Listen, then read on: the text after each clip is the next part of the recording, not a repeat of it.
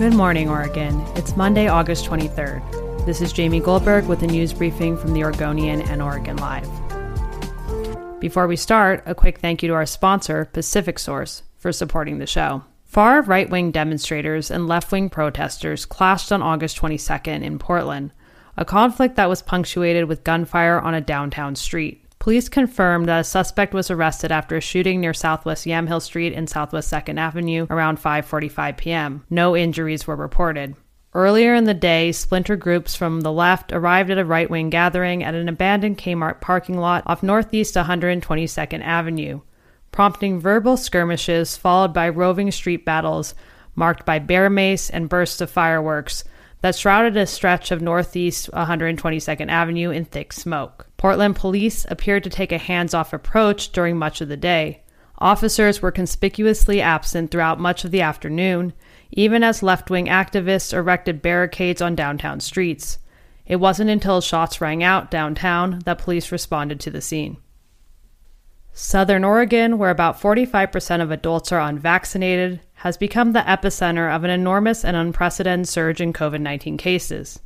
Douglas County in mid-August surpassed its neighbors as the hottest COVID-19 hotspot in Oregon. It has the most COVID-19 cases per capita and one of the highest rates of positive tests in the state at more than 25%.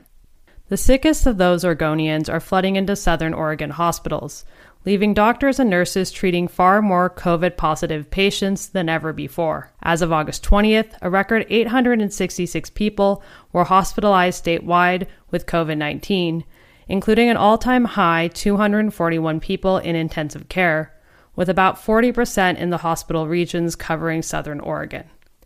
A new anonymously funded political group has launched a campaign to try to push elected leaders in the Portland area to move faster and coordinate better to tackle what the unnamed funders see as top challenges in the city. The dark money nonprofit People for Portland began airing television ads on August 20th that call for officials at all levels of government to, quote, end the humanitarian crisis on our streets, reform the police department, restore public safety, and clean up our once beautiful city, end quote. Many of the things they want done, from creating safe homes for people living on the streets to reducing gun violence, are highly sought after by voters and office holders across the political spectrum. But they don't have easy solutions, nor is there broad agreement on what steps to take to move in the right direction.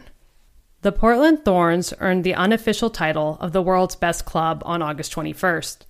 A late goal from Morgan Weaver lifted the Thorns to a 1-0 win over French powerhouse Lyon at Providence Park in the final of the Women's International Champions Cup. The trophy is another tangible reward for the Thorns, who have been dominant this year. The team won the NWSL Challenge Cup in May before the regular season began. The Thorns will have a chance to earn a third trophy this year, depending on how they finish the regular season.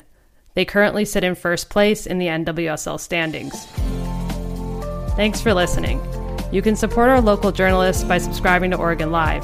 Go to OregonLive.com/podsupport.